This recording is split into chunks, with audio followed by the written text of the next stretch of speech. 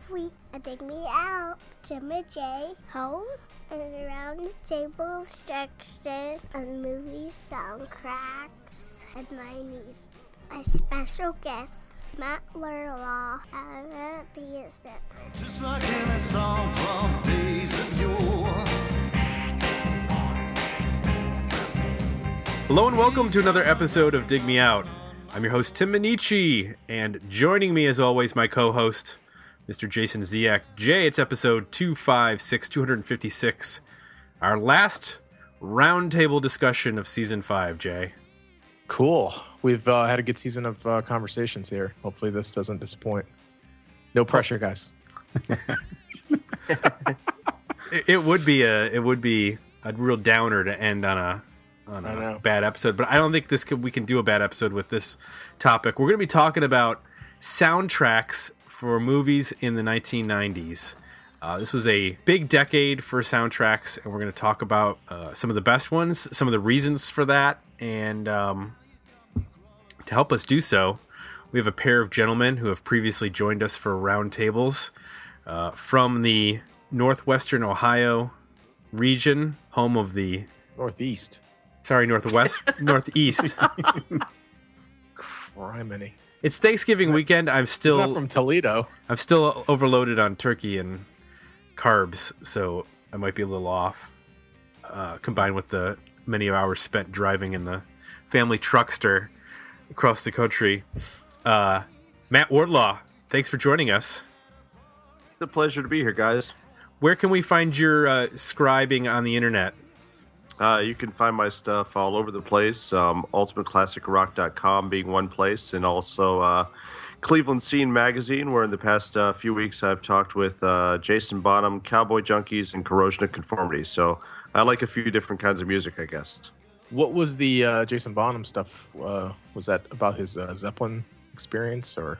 Yeah, he's coming to town here in a couple of weeks to do a show with that Jason Bonham's Led Zeppelin experience thing.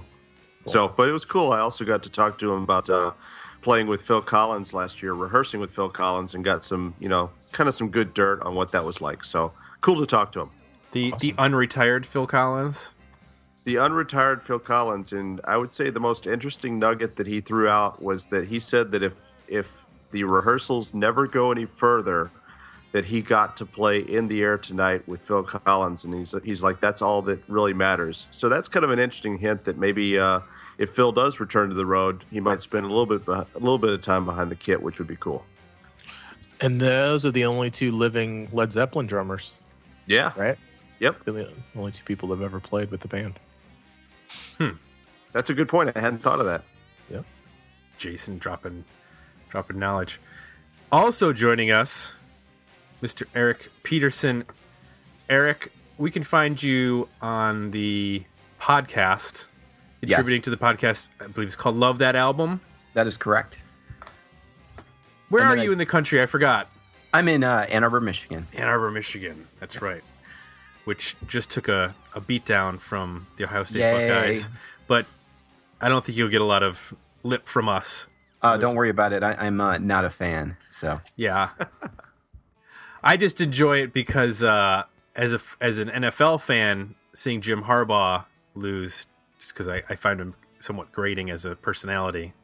That's my only enjoyment in that. I don't really, not much of a Buckeye fan. He's not a likable person. No. We're going to talk about soundtracks, and we're going to talk about the 90s.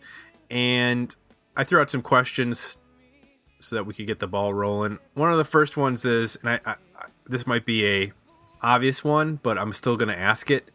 Were the 90s the high point for movie soundtracks? And what I mean is, was the quality of the music and the quantity of soundtracks superior to previous decades, to the 80s and 70s, and then what followed in the 2000s? Or is that a bit of hubris on my part because we're a podcast based on the 90s and we simply want to say that the 90s were the best? So I'll throw it out to Eric first. I would say it was. I think if you look back at the 50s and 60s, they were still kind of figuring out what was going on with studios and record labels trying to get together to make interesting soundtracks, and they started to get a formula down.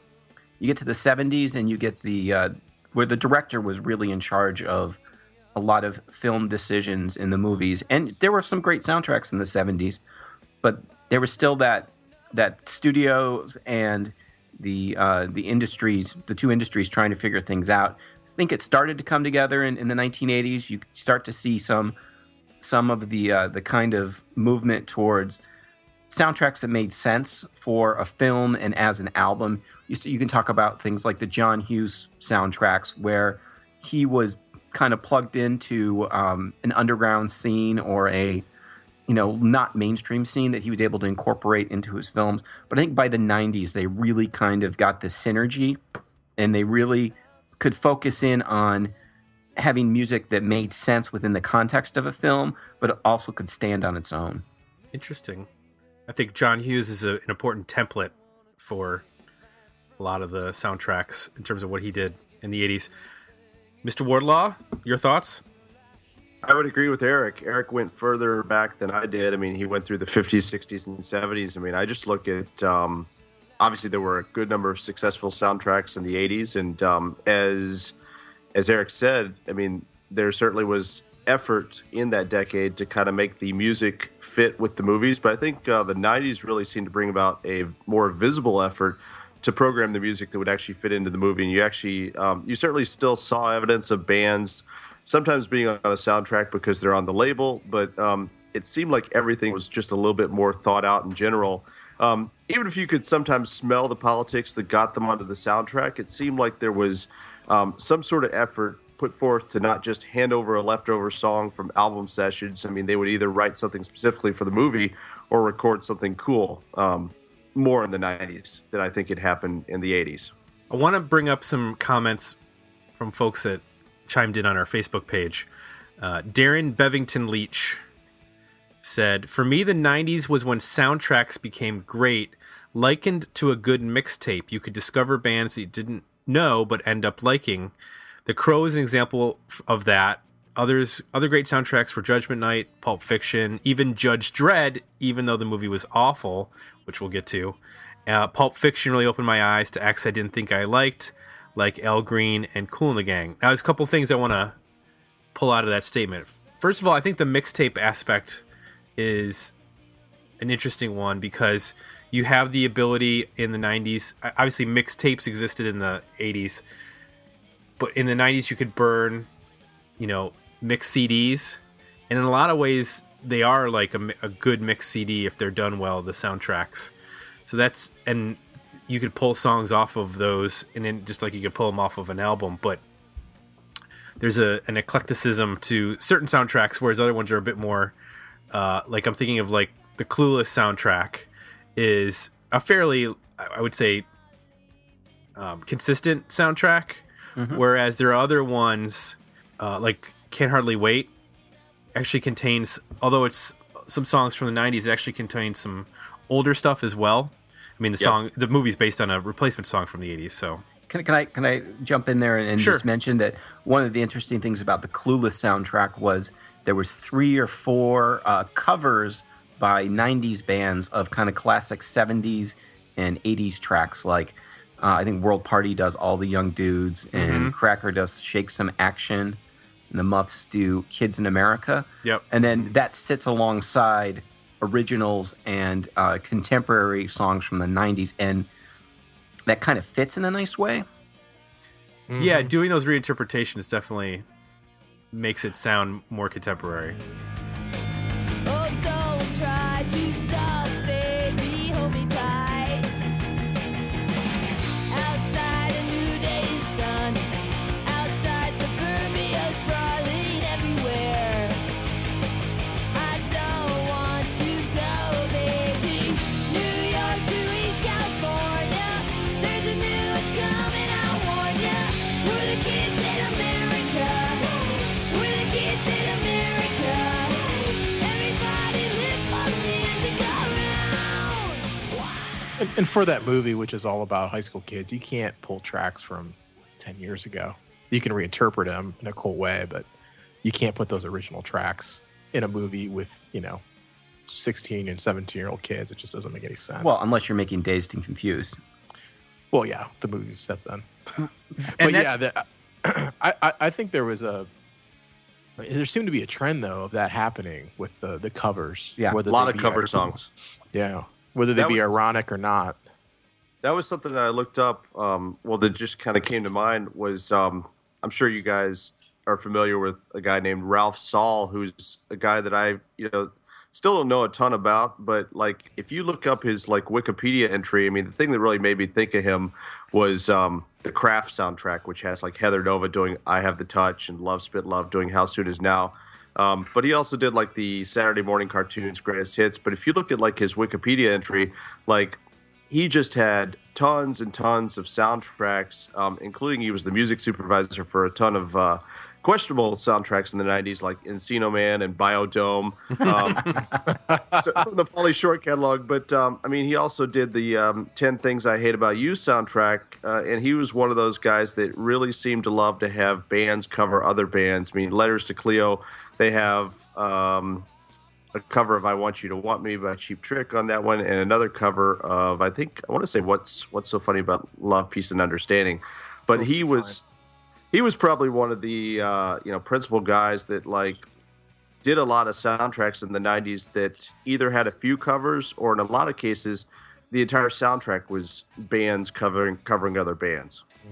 So he was a big contributor, but that was something I never really looked at, was just all the soundtracks that he was a part of in the 90s, all the way up to like present day. And man, he was associated with some really bad soundtracks. But he was a guy that like, if I saw like a soundtrack that had like a bunch of bands covering other bands, you could almost smell that that was one of his productions. And a lot of times you'd look in the liner notes and sure enough, he's the guy that was, behind it and had basically, maybe recorded all the songs in a studio using like a house band of sorts, and just in some cases had the singers from some of those bands just come in to, sing with the house band, so they would just get like, say, well, I mean, he did a McCartney tribute pretty recently where it's just like, he doesn't bring in all of Heart, but he brings in Ann and Nancy Wilson from Heart to basically sing over the track that's already been recorded by the house band. So he was a guy that seemed to have like an assembly line going for a lot of that stuff in the 90s.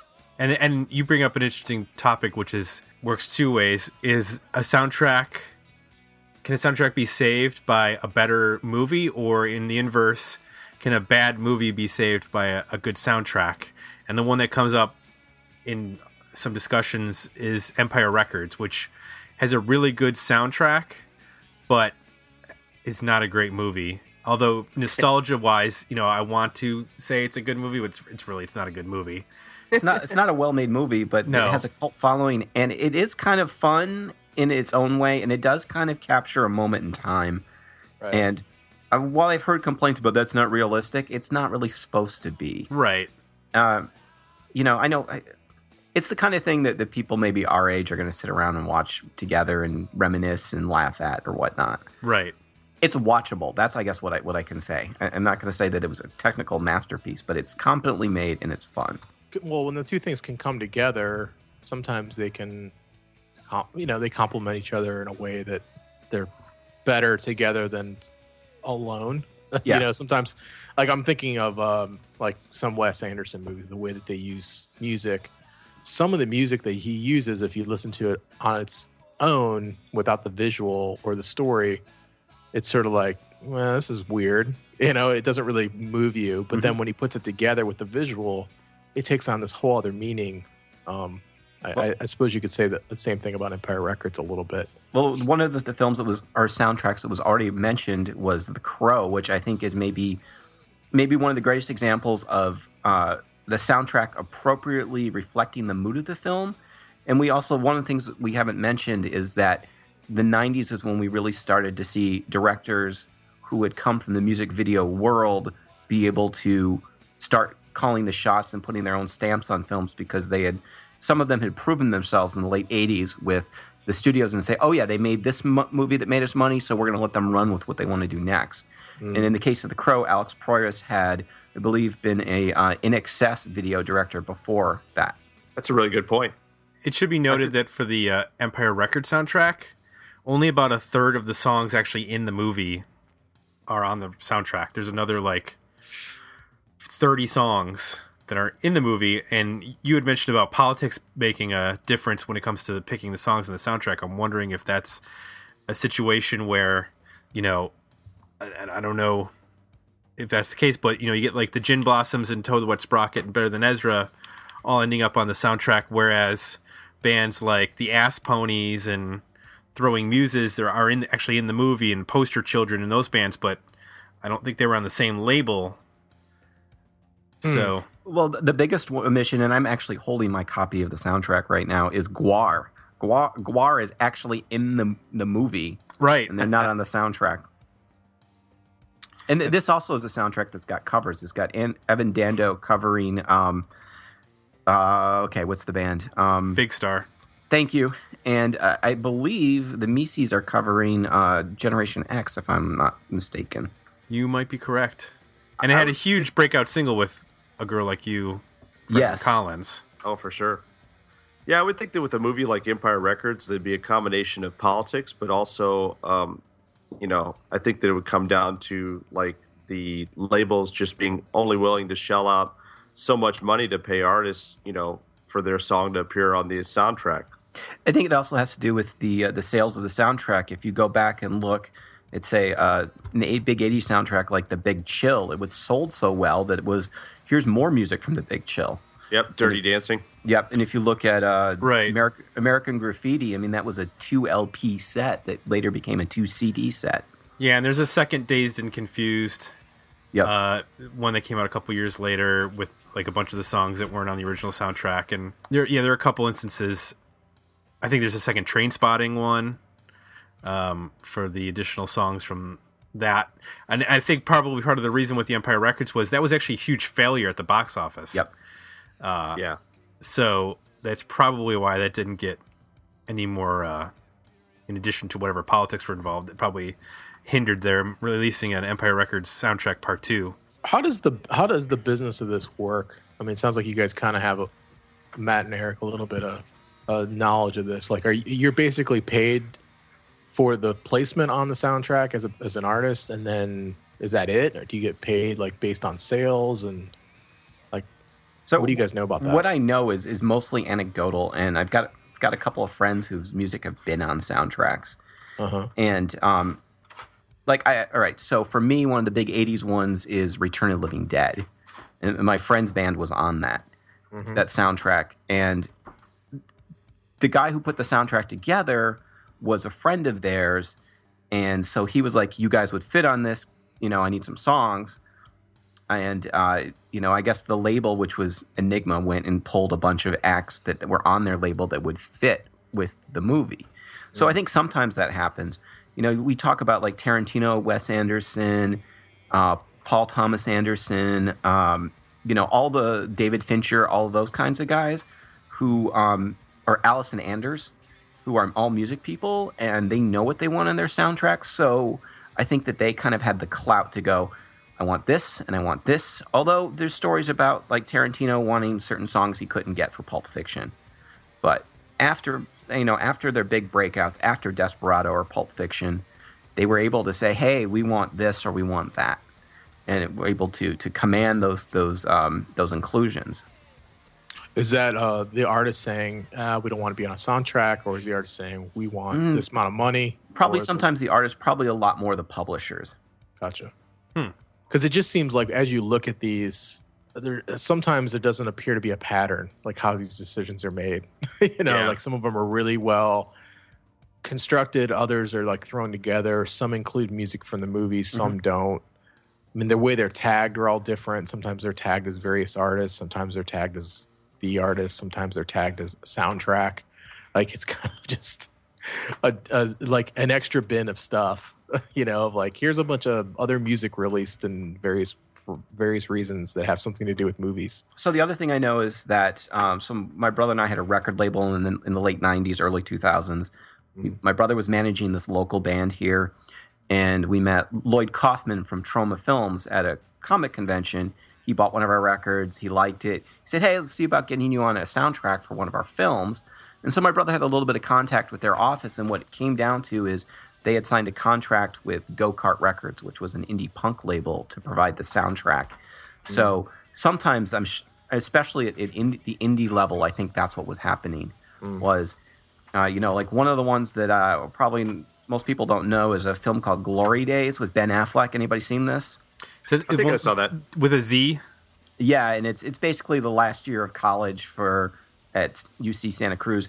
The soundtrack is all like Kung Fu Records, Fat Records, pop punk from the 90s.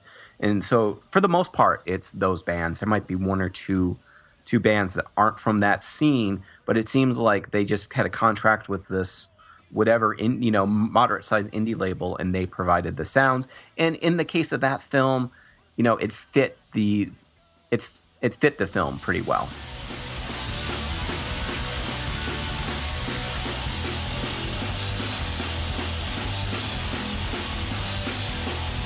I always try to keep my mind open, but I never quite keep my mouth shut. When you got my coat on, man, enough's enough. You gotta run or let go. You gotta run or let go. If it's a punch you want, it's just gonna get on go. The best part of breaking up is gonna fuck it up over again. So we're fighting tight. Yeah, it's better to say we gotta run or let go. You gotta run or let go. When the fighting time, I sure but it's go. Go, go, go, go. So was there ever a case where you guys bought a soundtrack simply based on the artists who were on it and without ever even actually seeing the movie? Absolutely. Yep.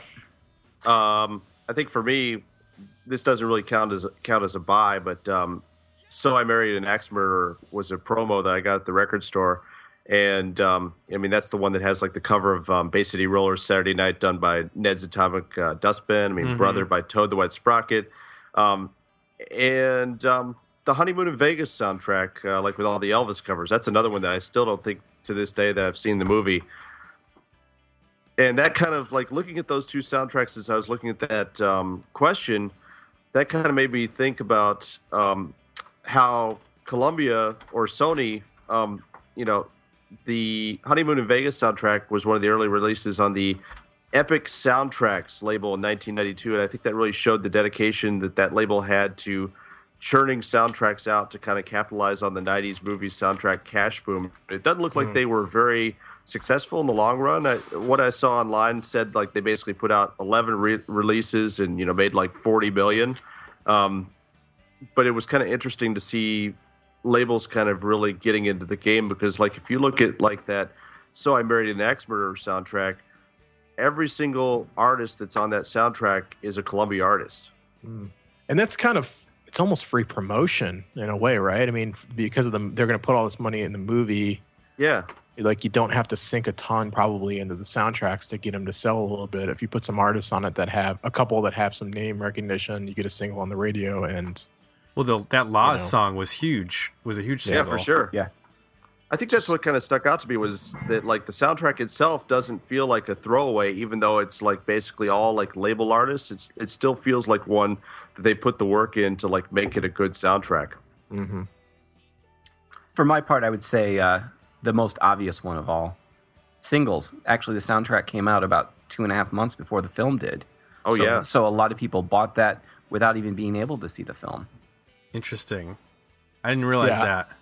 Yeah, I remember that soundtrack was almost as big as like any of the band's records at the time. Yeah, no, that was huge, big, and that's also one that's got a cover on it, and it's got some then current bands that were getting kind of big, and then some bands that were going to get big, and then a couple of legacy acts.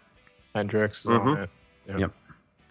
So there's one I need to throw out there because I had a negative experience with this. There's a movie by Jim Jarmusch in the 90s called Dead Man, featuring Johnny Depp. And the soundtrack is done by Neil Young. And when I saw Neil Young had done a soundtrack, and I was like, oh, well, I'm a huge Neil Young fan. I'm going to just buy this sight unseen, basically. And it's just guitar noise, and it's minimalistic, like... It's not anything that you... I mean, maybe if you were like into the Weld album, that would be the nearest comparison. But I saw like 10 minutes of the movie after that, and I was like, oh, okay, well, I understand how this works in the movie, yet this is basically unlistenable as a record. So that was one case where I made a mistake and regretted it. I think I got out of a used bin, though, so... Are there any good examples of in the 90s where a song was specifically written or almost scored for a movie scene that you guys can think of that really worked? It's a lot of these. Yeah, I actually have one. Okay. One I was going to bring up later that people probably have never heard of, but you might have heard the song. Has anybody seen the movie Still Crazy? Yeah, I've seen that. Yeah. British film about a 70s rock band that's staging a comeback.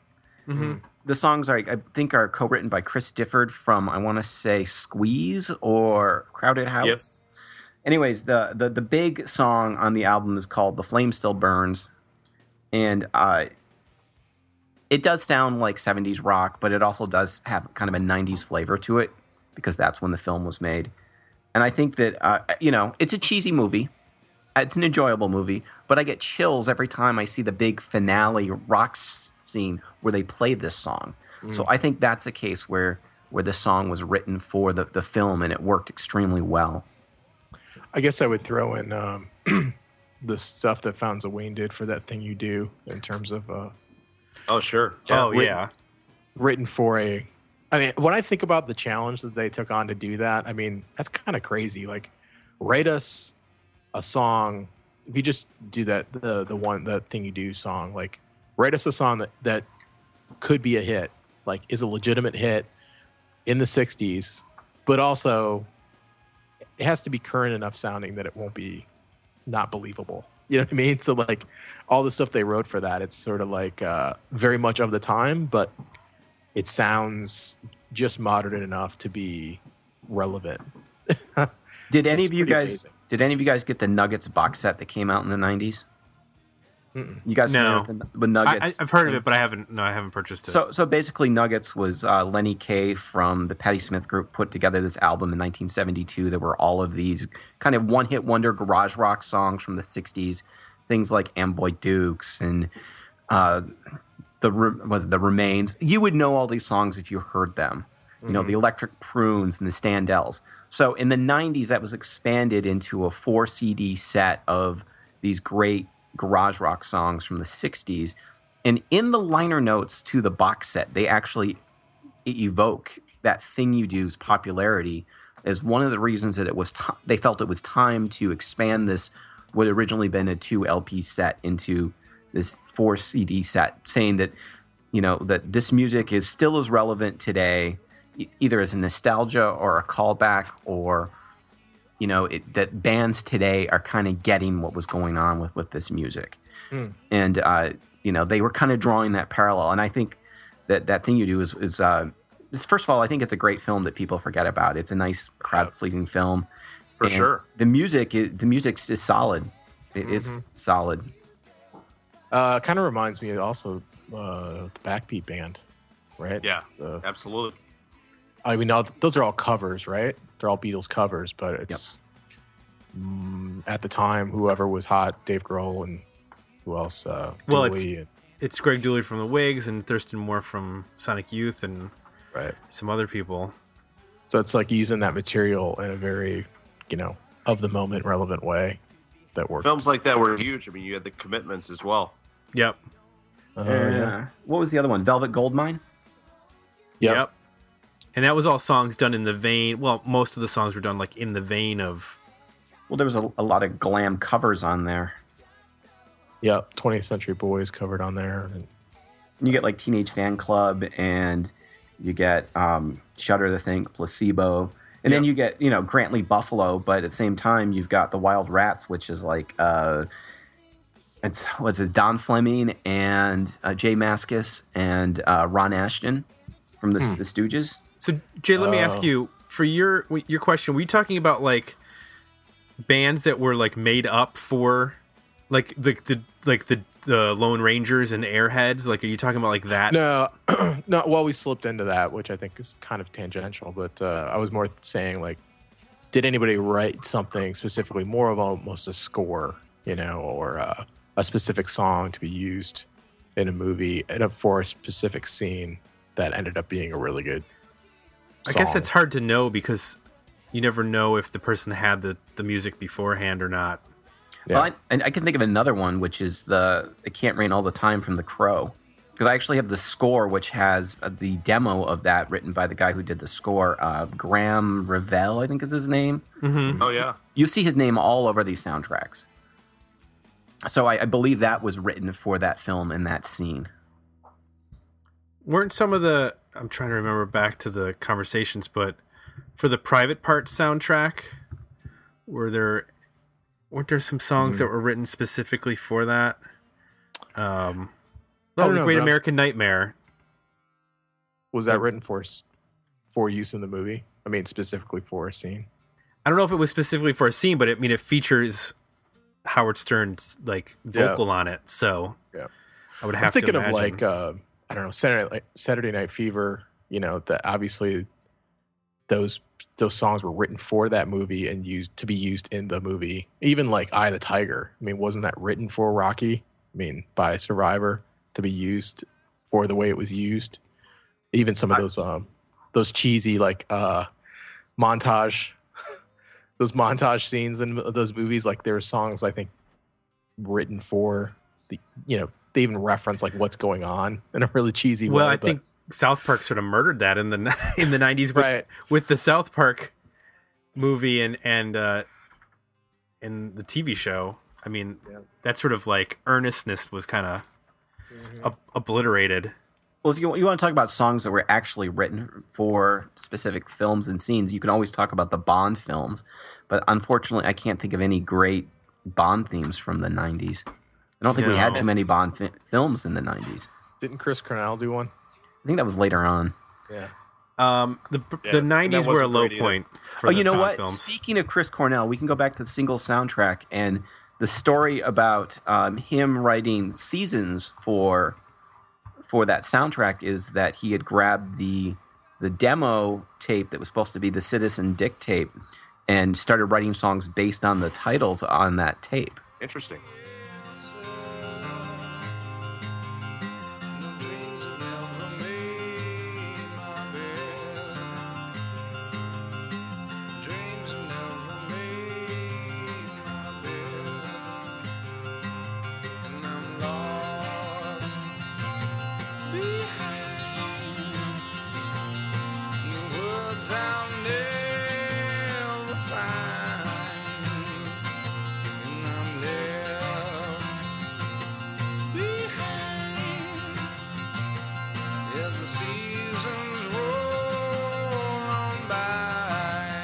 And I think that's probably one of his best solo songs that I can think of, for sure.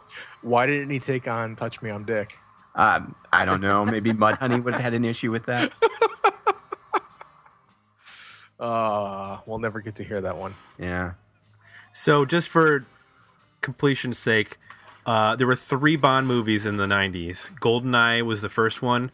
The music was written by Bono and The Edge and performed by Tina Turner.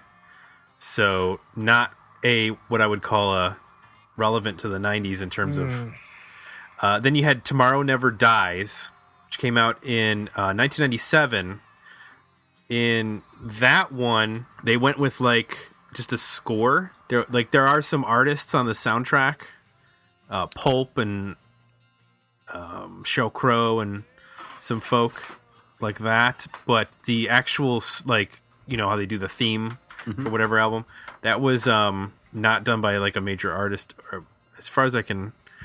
What was the I got one. Was this the 90s? The Prince Batman theme. Bat Dance? Yeah, was that a 90s movie? The No, I original? think that's 88 or 89. Is that? And then what was Yeah. the Batman that had the Smashing Pumpkins and U2 and The Offspring covering The Damned? Yeah, I think that was Well, there's two Batman Returns. there's 2 big Batman soundtracks in the 90s. There's Batman Returns, and then not Batman Returns. I think it's Batman Forever. Batman Forever. oh, and then Batman and Robin. Because Batman Returns is just the one with, it's the second Tim Burton one. Yeah. Batman. It's also funny, like a lot of these soundtracks they disappear. Yeah. From the streaming services. Like I'm looking for some here, and as you guys are mentioning them, and they don't show up.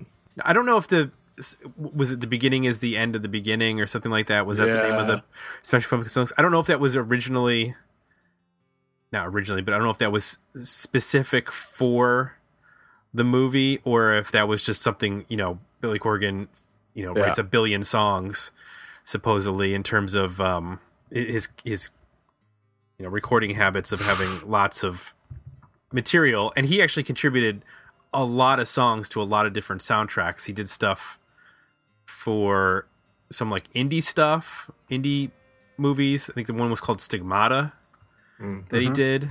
And then he did, did he have a song on the David Lynch Lost Highway soundtrack? I think there's that's what I was just thinking of was Trent Reznor and The Perfect Drug on that soundtrack. Yeah. As we're talking about songs that might have been written for the movie. Like I feel like not necessarily that song, but certainly he's a guy that was, writing stuff specifically for films. Mm-hmm. So it must be Batman and Robin, because on the Batman Forever soundtrack, you have the Hold Me, Thrill Me, Kiss Me, Kill Me by U2. Yep. And then obviously Seal's Kiss from a Rose was the massive single. But you have a lot of interesting. You have Nick Cave on there. You have Method Man, Sunny Day Real Estate, The Flaming Lips, the Offspring Sunny cover. Day Real Estate. Yeah, That's crazy. Mazzy Star, Massive Attack, PJ Harvey. So that's a pretty eclectic. Do they soundtrack. actually work in all that stuff into the movie? I don't, or just. That's a great question. I have no idea. And then in Batman and Robin is when you have the Smashing Pumpkin songs. Then Bone Thugs and Harmony. R. Kelly has a song called Gotham City. So perhaps R. Kelly wrote a song, a slow jam for Terrific. Gotham City. You also have R.E.M., Jewel, the Goo Goo Dolls, Soul Coughing, Underworld. All right, you just said Goo Goo Dolls. So how about that song for City of Angels? Do we think that was written for the film? Because that's where that hit came out of. That's a good question, because I know that there's some backstory. Do any of you guys know the backstory for that song? Not really. So I think... Talking about Iris? Yeah, Was it Iris. or- yeah. I think the story with that is he had, after the album had come out with all the big singles, with Name and whatnot, he had a lot of writer's block, and he was like, trying to write songs, couldn't finish anything, and then he got approached to write that song for the soundtrack. And he was able to write it because he could write it about something he wasn't trying to write about personally. Like, he was able to focus on a subject, and that got him out of his writing funk. And then that's how the next album, Dizzy Up the Girl, got finished.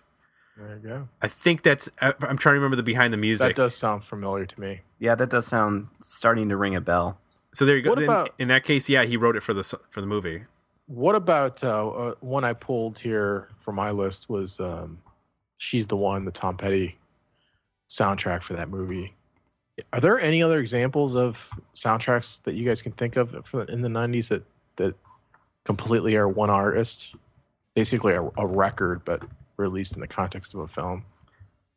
Because that seems like that was the Dead Man bigger soundtrack thing by in Neil the Young. 70s.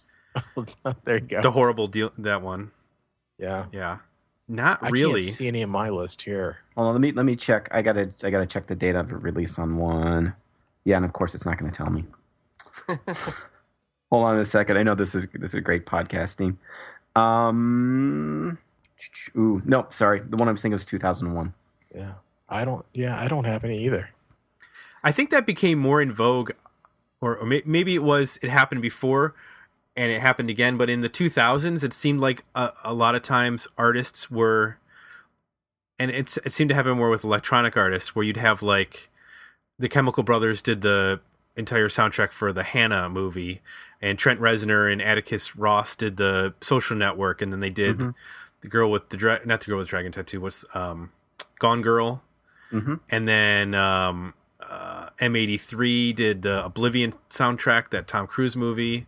So like you did have, but it was more like techno and dance and electronic artists who were doing that. I can't think of rock artists. The one that I brought up, the Still Crazy soundtrack, not all of them, but I would say a good 90% of the songs were written by the same team to be presented by the band. And I think that if you had films that featured like one band as the main characters of the film, that you probably saw that kind of that happening. Oh, the Virgin Suicides, right? That was what, Air? Yeah. Yeah. That's one. Oh, that's a good, yeah. Yeah, I it was can't think pretty of any rare. other ones. Well, the First Love, Last Rites.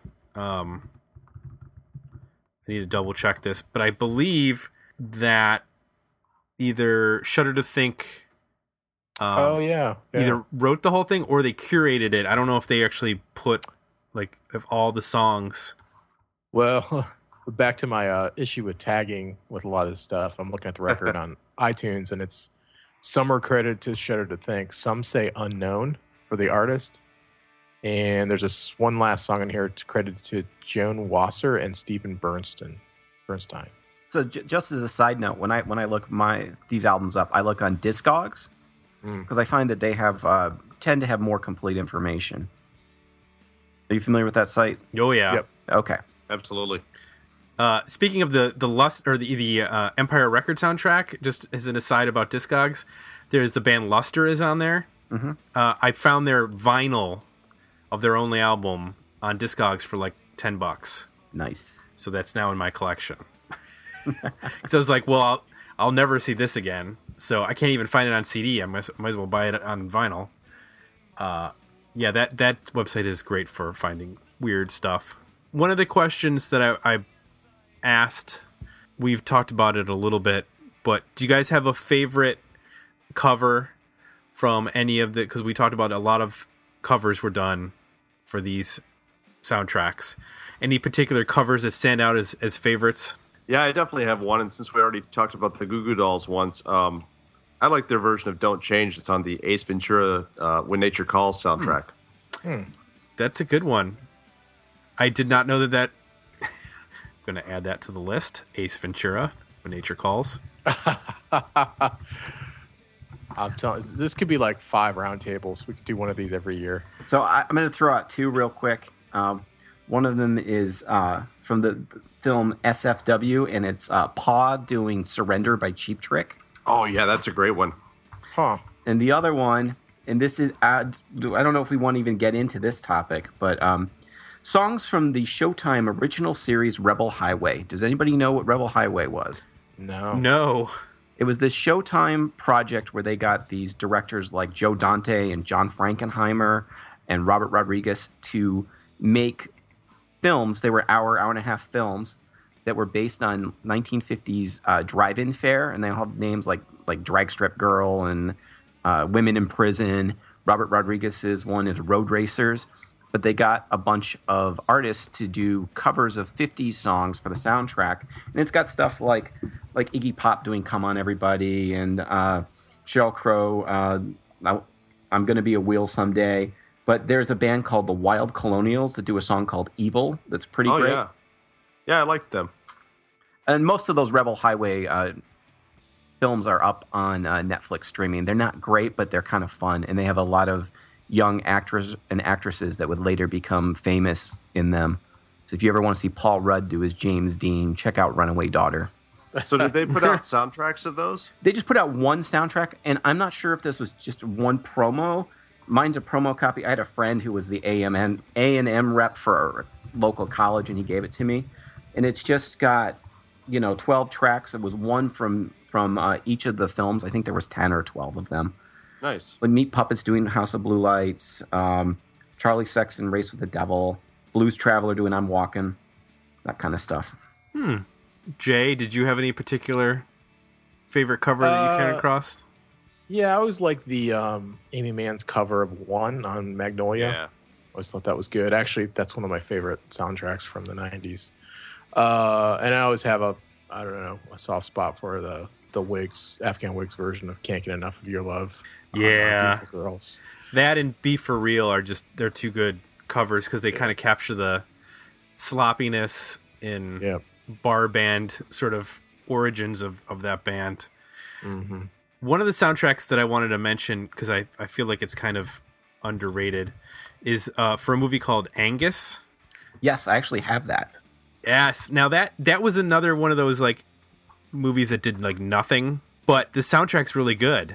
Well, that movie's I have a soft spot for that movie. I think it's more intelligent than it had any right to be, Oh yeah.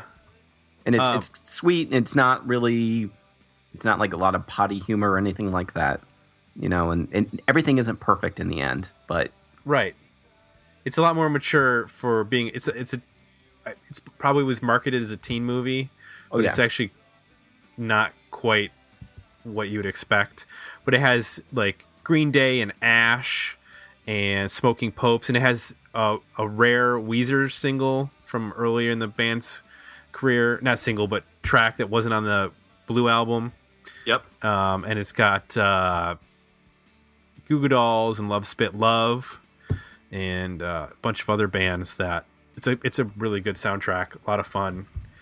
And And Isn't that that Green Day song, I mean, that's a good example of a song that if that was one of their like throwaway tracks, that was a great throwaway track. I was gonna say, wasn't that song a hit? It absolutely was, yeah. Okay, Totally. yeah, because of the soundtrack, okay. because I think it's just like probably on their greatest hits, but it's not an album song. one of the things that's interesting if you go back and you look at especially 80s soundtracks, not so much the 90s, is that oftentimes you'll find like Cheap Trick were really well known for doing throwing off a song for a soundtrack, and they'd go in and they'd write something in a couple of weeks. And what was good about that was that they didn't have time to overthink it. They didn't have time to overproduce it. It was just like, oh, song for a soundtrack. We're not going to do a cover. Let's just pump this out. And sometimes you got direct, but sometimes you'd get really good stuff because they were either being inspired or they had to work through it in a manner that they didn't, like I said, didn't overthink it. And I think a lot of times because of the lack of time they had to work with, maybe they're just like dashing into a studio in a day, you know, in the midst of being on tour and stuff like that. And, you know, you can hear the energy in those recordings where they just dropped in, did like half a day's worth of recording and left. Yeah, and they're recording one track or two. They're not recording like a full album and trying to make everything cohesive and, you know. We should talk about the Godzilla soundtrack. Because this is one where it seemed like they anticipated this being a huge blockbuster movie, so then they went out and got artists. Jamiroquai. We've got to get Jamiroquai for this. Well, I'm thinking of the Wallflowers covering Heroes. Clearly, there was going to be a hero moment in the movie where they're going to have that song playing. And then you've got Puff Daddy featuring Jimmy Page doing Come With Me. Yeah. Didn't somebody do Cashmere for that? That's what that is, right? But you have the Green Day Godzilla remix of Brain Stew. I don't know what that is. I have to look that up. But then you end up with like Rage Against the Machine and the aforementioned Jamiroquai and Fuel and Silverchair and Penn. Days of the New. Days of the Got to New. pull out all the stops and get Michael Penn. Yeah. How does Michael Penn get on that? That is a... I don't know, but Hey, that, no myth, man. that Wallflower song was huge, wasn't it? I Oh, it remember was that- gigantic. Yeah. That- I mean, I think it kind of outshined. What was the cover of the Wall from The Faculty, Oh, Oh, God. yeah. Yeah. which they thought was going to be huge as well.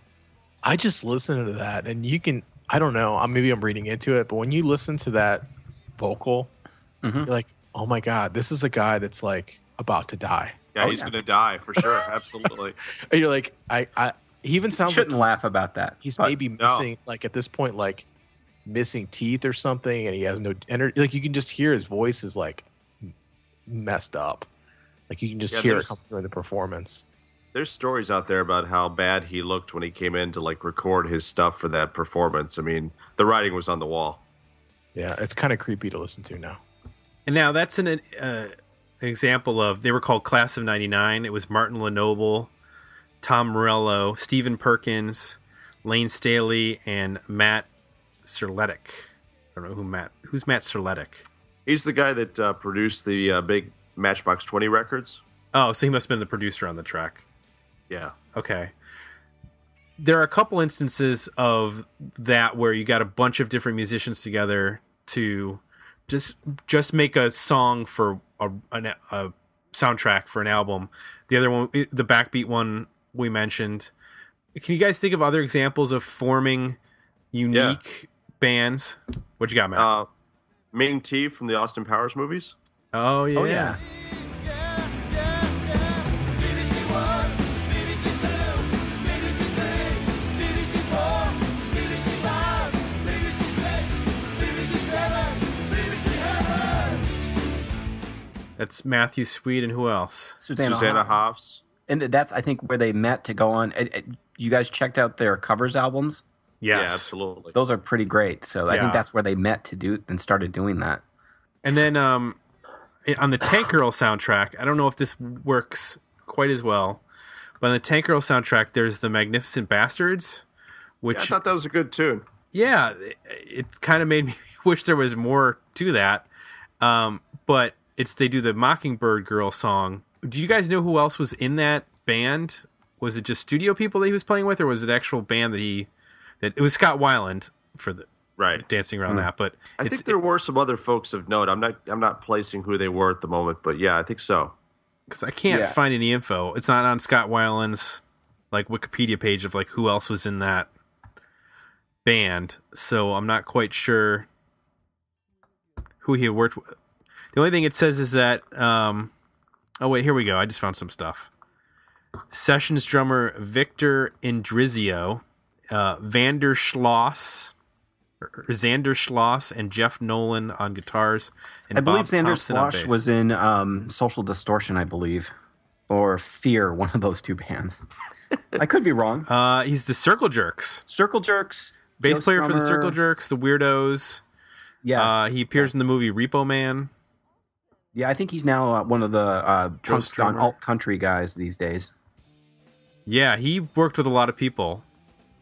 Oh, he's on the infamous, which we have to review this at some point, the Mike Watt solo album from 1994, Ball Hog or Tugboat. That's a great album. Oh, nice. Yeah, Yes. totally. I actually talked about that on an episode of Love That Album. So it's one of my favorites. So I have another band. You guys remember the Last Hard Men? Oh yeah, Yeah, I Sebastian know Bach. that. Jimmy Fleming, Kelly Deal, and Jimmy Chamberlain. That was put together for the Scream soundtrack. Is that right? So speaking of the Scream soundtrack, one of the questions that you put out there was soundtracks that were big disappointments. To me, Scream was one of them. I felt like this being a meta horror film, that they could have actually had metal bands or punk bands that dealt with horror music. And at the time, I was a really big horror punk fan. The big one that's missing is the Misfits. The Reformed Misfits actually wrote a song for that soundtrack that wasn't used in the film. I think they later had a video directed by George Romero for the song. Another movie in that genre that maybe is a better example is the Buffy the Vampire Slayer soundtrack, Mhm. which comes early in the decade, and to me kind of sets the template for how eclectic I think a lot of these end up being. To me, that's what kind of defines the 90s in a lot of cases, is you just have this eclectic mix of stuff, and everything from CNC Music Factory to Ozzy Osbourne, Rob Halford, which might be like his first solo time. He's put a solo song on a record at this point. A really heavy song on here. The Cult is on here. The Divinals, Susanna Hoffs, Matthew Sweet. It's like really weird mix of. See, I would counter by saying, to me, the soundtrack that really set up what was going to become the 90s soundtrack was the Pump Up the Volume soundtrack. yes. Which also, speaking of bands that were put together, we also saw a lot of times a band with a singer that wasn't a member of the band. In the case of Pump Up the Volume, it's one of two films I've ever seen where teenage girls jump up and down to the MC5's Kick Out the Jams. In this case, it's played by the Bad Brains with Henry Rollins on vocals. Wow, cool. If anybody wants to know, the other film is Rob Zombie's Halloween 2.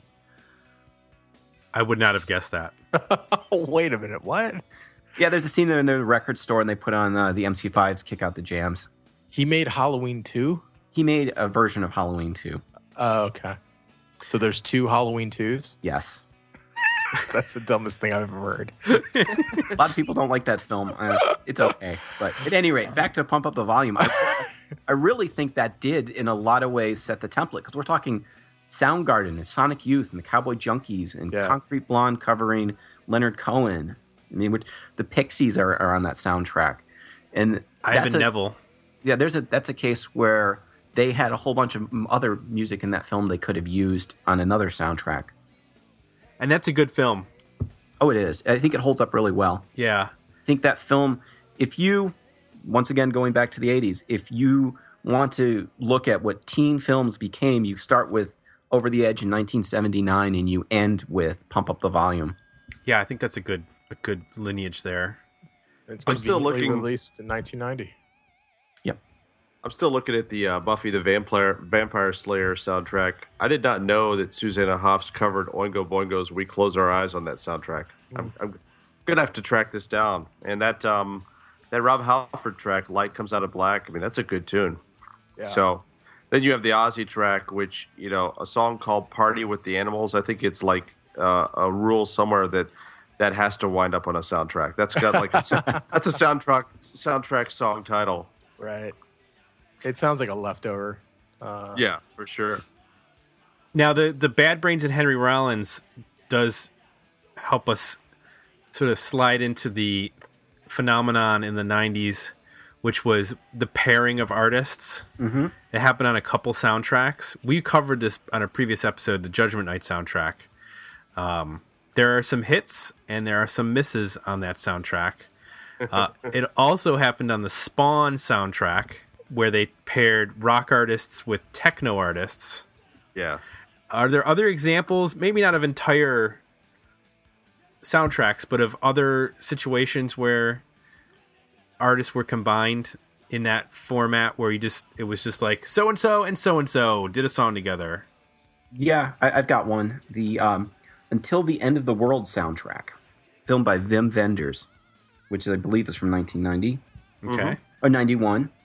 We're talking, what did I see? Patti Smith and Fred Sonic Smith. They were married, but they never really worked together before that I'm aware of. I believe that Johnny Cash worked with U2 for this, even though that song's not on the soundtrack. Yeah, I think you're right about that. Jane Seabury and Katie Lang. And let's see, and there's tracks by Nick Cave and R.E.M. and Elvis Costello on here, but I feel like that was a case where they were trying to get artists who were the sound of the future, quote, sound of the future, working together as part of the vision of that film, which is a mess of a film, but it's really interesting. Oh, you can add, by the way, to your soundtrack that include Kick Out the Jams, Varsity Blues. Nice. I'll have to take a look. Monster Magnet covers Kick Out the Jams for that soundtrack. Oh, I think I knew that. Of course they do. Yeah, it's a great cover too. Because, in terms of soundtracks, I guess, why would you, of all the bands, so you got Green Day, Foo Fighters, Fastball, Collective Soul, Third Eye Blind, Red Cross, of all the bands on that soundtrack, why would you have Monster Magnet cover Kick Out the Jams? Like, wouldn't it make more sense to have, like, Green Day or Red Cross or somebody like that? I don't know. Probably. I have one for you. Yep. Kim Deal and Bob Pollard covering Love Hurts. Oh, that's... On the same soundtrack that has FSK, whoever they were, with Dave Lowry from Cracker. Oh, right. That was David Lowry and I think Mark Linkous from Sparkle Horse. And that's the Love in a 45 soundtrack. Yep. Wow. That's right. Weird. So I guess you could say that we've covered a lot of weirdness Yes. in this episode. Can I offer up one of the worst covers? Sure. And I just discovered it this week for this show. The Spin Doctors are on the Philadelphia soundtrack, and they cover "Have You Ever Seen the Rain?" Wow. Which I couldn't put a worse combination together. So yeah, there's that. It's as bad as you think it is. That's just awful. Yeah. We're at the hour mark, so I want to get everybody to talk about their favorite soundtracks overall for the 90s. Ones that you think that really stand up as an actual album on its own, aside from whatever the movie is or what have you. Let's go around and pick a soundtrack or two that you think is a worthy listen all the way through. Matt, I'm going to start with you. For me, I think that the one that I go back to the most, believe it or not, is the Reality Bites soundtrack. I think that, the comment that you read from a listener earlier in the show about, kind of being a mixtape and music discovery. I mean, I think that it's a good combination of, say, bands you knew and maybe, say, newer bands, whether it's, say, Indians doing Bed of Roses or obviously Lisa Loeb doing Stay, that, there was an interesting opportunity to take home maybe some new music by bands that you weren't familiar with, combined with bands and artists that you were. And I thought it was all pretty, well put together and still holds up. Cool. Eric? Okay, so I'm going to do this real quick because I've got two. One is Tales from the Crypt presents Demon Knight. Yeah. Which was a pretty great metal soundtrack. I think that does hold up well. The other one is a little film that most people don't know. It's called Ed's Next Move. And it starred Kelly Thorne, who is currently on Mysteries of Laura, and Matt Ross, who was on the show with the Mormons out in... Big Love? Big Love? Yes, thank you. He was the evil son in Big Love. But it's got some great little indie bands on it. And there's one called Ed's Redeeming Qualities that Kelly Thorne actually plays with in the movie. And they're kind of like quirky, folky stuff. And then there's a great kind of 90s pop song by a band called The Comedians that I can't find anything about. So I think that one's a great one that holds up. Jay? I'm going to go with Beautiful Girl soundtrack. I mean, I think it's a nice mix of current and classic. It's all very pulls off the sentimental note very well too, in what they chose, and it does a good job for me, at least when I listen to it, of kind of experiencing the movie without watching the movie, because the music's pretty much all used in it. So, and it's probably the one I've listened to the most since it came out. I actually rebought that one recently, Jay, because I thought that Pete Droge's track wound up on another one of his records, and apparently it didn't. So I had to rebuy that just to get that track. But it's a great soundtrack. Yeah. I'm going to go a couple runners up. One is Pump Up the Volume, which we talked about. I love that one. That Thing You Do, again, we talked about it a little bit, but I really like that one as well. The one that was really kind of important to me because it introduced me to an artist is the Good Will Hunting soundtrack. I just did not know about Elliott Smith before that. So Good Will Hunting introduced me to Elliott Smith, and then into Heat Miser and that whole thing. So that to me is one that I think really stands up and is actually like a good just primer for the artist. I know it's not all him, but there's other good stuff on that, like Luscious Jackson and some other stuff. But yeah, that's the one I would go with. But there are so many that we didn't even get to talk about, like With Honors and Twin Peaks, Fire Walk With Me, all sorts of stuff that we that we missed. Well, yeah, there were like mega soundtracks that really, if you look back at them, for some of the artists, they account for their career in the 90s. So or at least their commercial success in the 90s. So I mean, even somebody as big as Bruce Springsteen, I mean, he had two huge singles, and I think in the 90s, and both of those were from soundtracks. I mean, Aerosmith, they pretty much existed because of what they did in the 90s, at least commercially. It was a lot about what they did on the soundtrack to Armageddon. Could I quote Empire Records and just say rap, metal, Whitney Houston? There you go. Yeah. Yep. So what was the Titanic song? Oh yeah, Celine Dion. That's another one. Celine Dion. Yeah, I mean, just huge mega songs off of soundtracks. So I got a couple sitting here that I just want to read the titles of real quick. Grosse Point Blank. Yes. Cool World. Yeah, I was going Oh. to say that. I think that's one that kind of gets overlooked. That Yep. that Cool World soundtrack. I mean, that had some great stuff on it. I'm surprised that doesn't pop up on more 90s soundtrack best lists. Another one that's very similar, the Doom Generation. Yep. Mm-hmm. PCU, which includes Mudhoney covering Pump It Up. Yeah, it's a good soundtrack.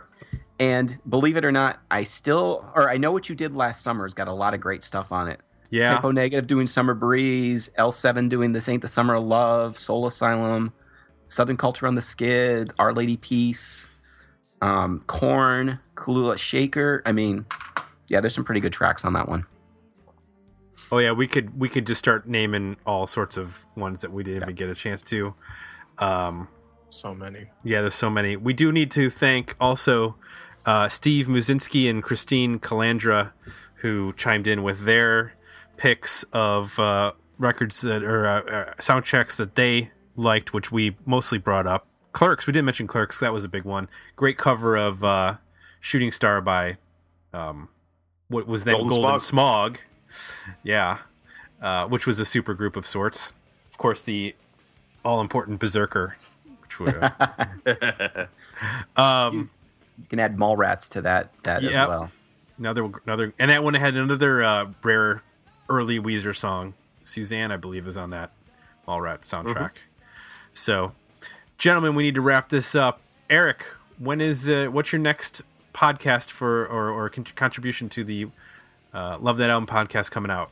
So a couple weeks here in December, we've got two things. One is I did a compilation edition that is about half an hour of me just talking about various singles that I enjoy.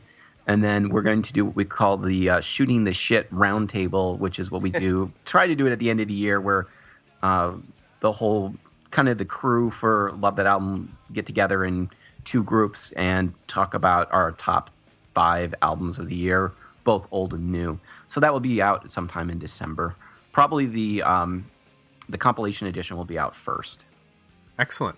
And we can find you on the interwebs, where Twitter or anything like that.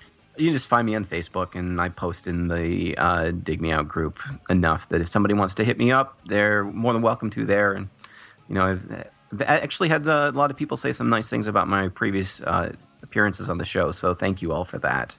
Excellent. Mr. Wardlaw, what is in your pipeline? I think in the pipeline, there's the Jason Bonham interview that I mentioned, but also for the music nerds that like Joe Satriani and Steve Vai, I talked to Stu Ham recently. So that's going to be running here in the next week or two, popping up online in conjunction with the show he's playing here in Cleveland next week. Cool. We can find you on Twitter at, is it M Wardlaw? Yep. That's right. And perhaps someday we will kick off that Van Halen podcast as a as a monthly or perhaps even bi-monthly. There's a lot of Like this week, there Controversy. was plenty to talk about. right. Lots of controversy in the Yeah. Van Halen world. Lots of I controversy. think Greg's basically hosting that podcast on Twitter. Yeah, we just need to transcribe it and then turn it into an audio feed. And then- At this point, any thought I have on Van Halen, I just ask him. Nice. Like, I have this thought, I have to share it with someone. Oh, I'll just at Greg. There you go. If you like what you heard, please consider leaving us some positive feedback over at iTunes. And as always, if you want to request an album, we're very close to the end of the year, but you can do so by visiting our request a review page at digmeoutpodcast.com. For Jay, I'm Tim. We're out, and we'll be back next week with another episode of Dig Me Out.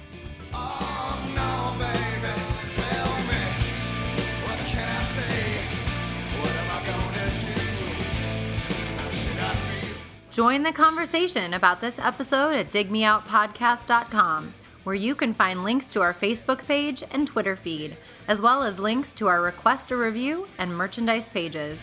We'll go